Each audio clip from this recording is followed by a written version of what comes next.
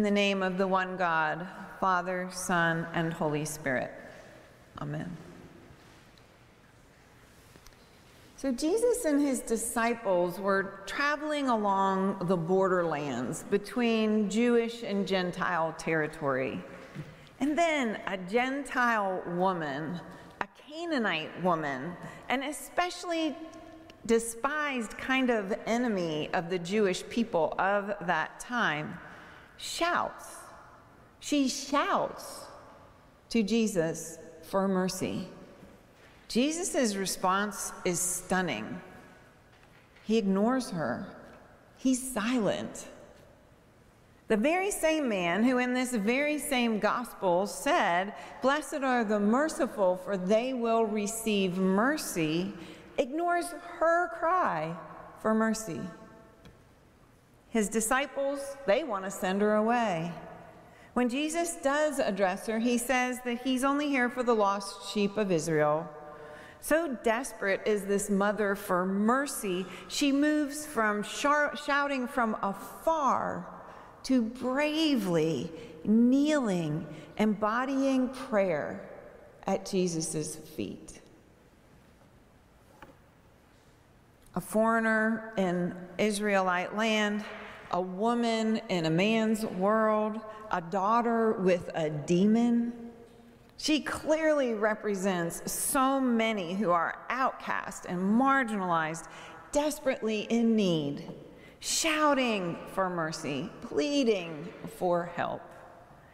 Even after Jesus refers to her outsider status with an insult, and there's no way to pretty that one up. I know a lot of people have tried to, but you just cannot pretty that one up. It's tough. She is relentless, and she cleverly responds that even the dogs get to eat the crumbs. The world may not have validated her inherent dignity, but somehow she knew she deserved an audience. Her daughter deserved healing, and she believed at the depth of her being that Jesus was the source of that healing. Then, and only then, Jesus proclaims her faith great and heals her daughter from afar. Of the many ways of interpreting Jesus's, at least for me, hard to comprehend behavior, two hold most prominence. One is Jesus is testing her. He wants to see just how much faith she has. This is a completely sound interpretation, and it lends itself to many inspiring aspects of the tenacious faith of the Canaanite woman. And if this interpretation of Jesus' behavior speaks to you, I commend you to pray with that some this week and what this might be for you in your heart. There's another possibility, and that is that Jesus is changed by the encounter with this foreign woman. I find the latter significantly more challenging and also interesting. Challenging because I am inspired by the Jesus who seems to immediately want to expand the table and be willing to dine and be in community with those who are different and on the margins. And that is not the version of Jesus we get at first today. And yet the possibility that Jesus was changed by the encounter with this woman is more interesting to me because it lends itself to our seeing the humanity of Jesus. It is creedal that Jesus is fully human and fully divine. And could it be in this particular part of our gospel in Matthew, we are seeing some of the humanity of Jesus.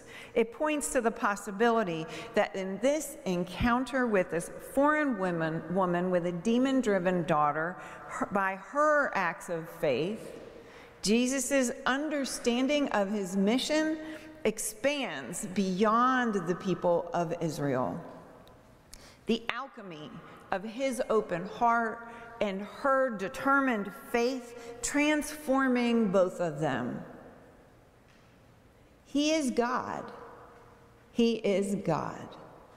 Of course, his divine ability to heal transcends borders and stigmas and preconceived notions of who belongs. But could it be that in that moment, his understanding of his mission became more fully known to him? Clearly, this story prefigures Jesus' mission beyond the Jewish people. Did he grow in compassion in response to this woman's tenacious faith in her plea for mercy? The particular Greek word that is used here is one that evokes a sense of compassion in solidarity with the suffering of another. It infers divine grace and a sympathy that manifests in some kind of action. Compassion, divine grace, action. Traditional church teachings on mercy include the corporal works of feeding the hungry, giving drink to the thirsty, clothing the naked, housing the homeless, visiting the sick, ransoming the captive, burying the dead. You get the point. Mercy is not passive. Mercy is active. The Canaanite woman wanted Jesus to have compassion on her and change her daughter's life, release her from the demons that possessed her. I've been desperate for healing for another. Have you? Yeah, I think we probably all have. I've witnessed people on the margins make desperate cries for help. Have you? I bet we all have. Who are the people in our world who are kept at shouting a distance? Who are the people in our world in the most need of mercy and yet seem to be ignored by the world and sometimes even by us? So I have a very large family. I have 7 siblings with countless nieces and nephews and great nieces and great nephews and outlaws and in-laws who are outlaws who came back and were in-laws again. It's a big, fun, wild, messy family. I love my family. And in my own family, we have loved ones who are battling with mental health and substance use issues. It seems like most, if not all, families are touched by this in some way. And these are stigmatized ailments. We know that. Likely you have persons suffering in this particular way. Perhaps it's a part of your story. Personally, I have experienced clinical depression, and I give thanks for the medication and the support from my family and from professionals to help me get to the other side. I thank God for that. For parents and spouses and children, there can be a sense of desperation.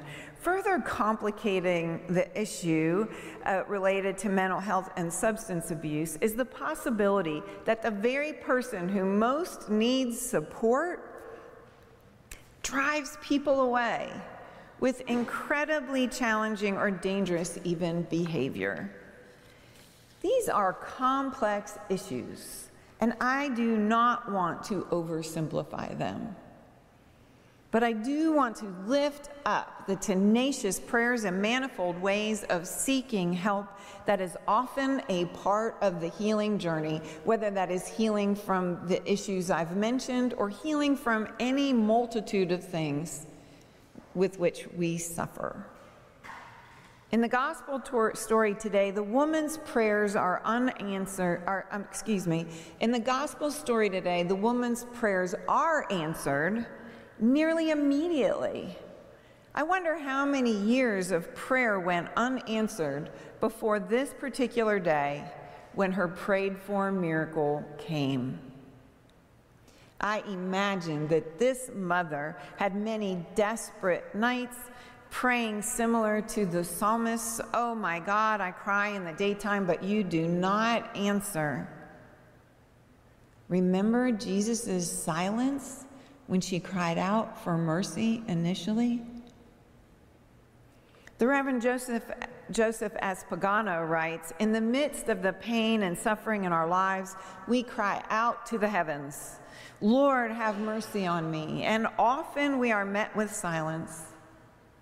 The borderland between heaven and earth, between God and humanity, is often experienced as a silent abyss. Out in the borderlands of our faith, we are often met with the fearful silence of God, the fearful silence of God.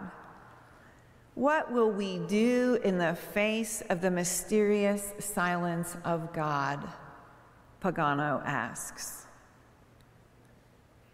I pray we find strength and courage and inspiration from the Canaanite woman's tenacity for her daughter when we are in the abyss of that silence. And I pray we will hold up one another when we are in the midst of that as well. So I have a dear friend who has recently retired. We will call her Susan. Susan has worked hard all of her life. She is a woman of humble means, and she saved up enough money now at 67 years old to buy a few acres in a rural area, fulfilling a long-held dream. Susan has an adult daughter and a niece, both of whom suffer from serious mental illness.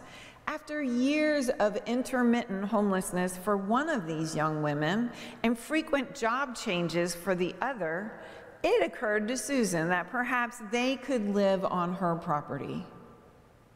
Okay, frankly, when I heard about this plan, I was so protective of Susan and thought she was foolish to trust these young women with her dream. Over a period of 2 years and many challenges and occasional arguments and setbacks and victories, they have entered into a rhythm of community. Susan is a phenomenal gardener, and she is developing her land with herbs and plants and fruit trees and vegetables. She realizes she would not have been able to do this without the physical strength of one of the young women helping her out on her land. She also realizes she wouldn't have had as much time to do this without the logistical help of the other young woman who is cooking and cleaning and shopping and doing many of the other important duties around the home. So if you knew Susan, you would know that she is commanding and goal-oriented.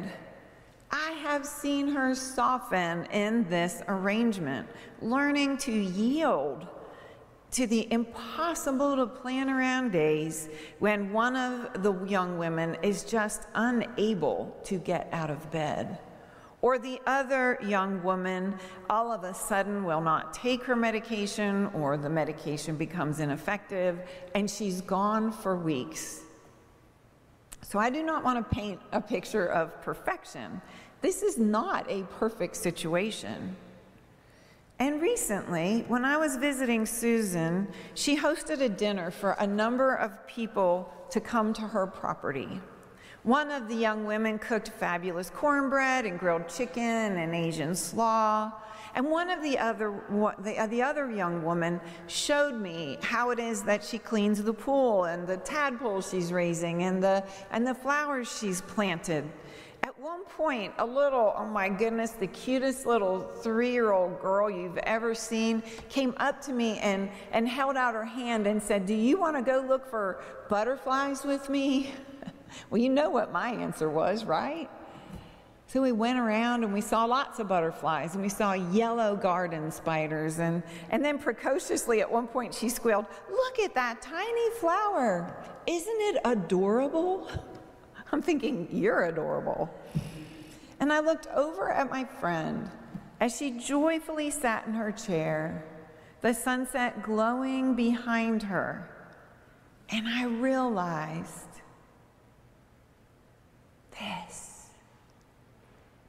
this was answered prayer.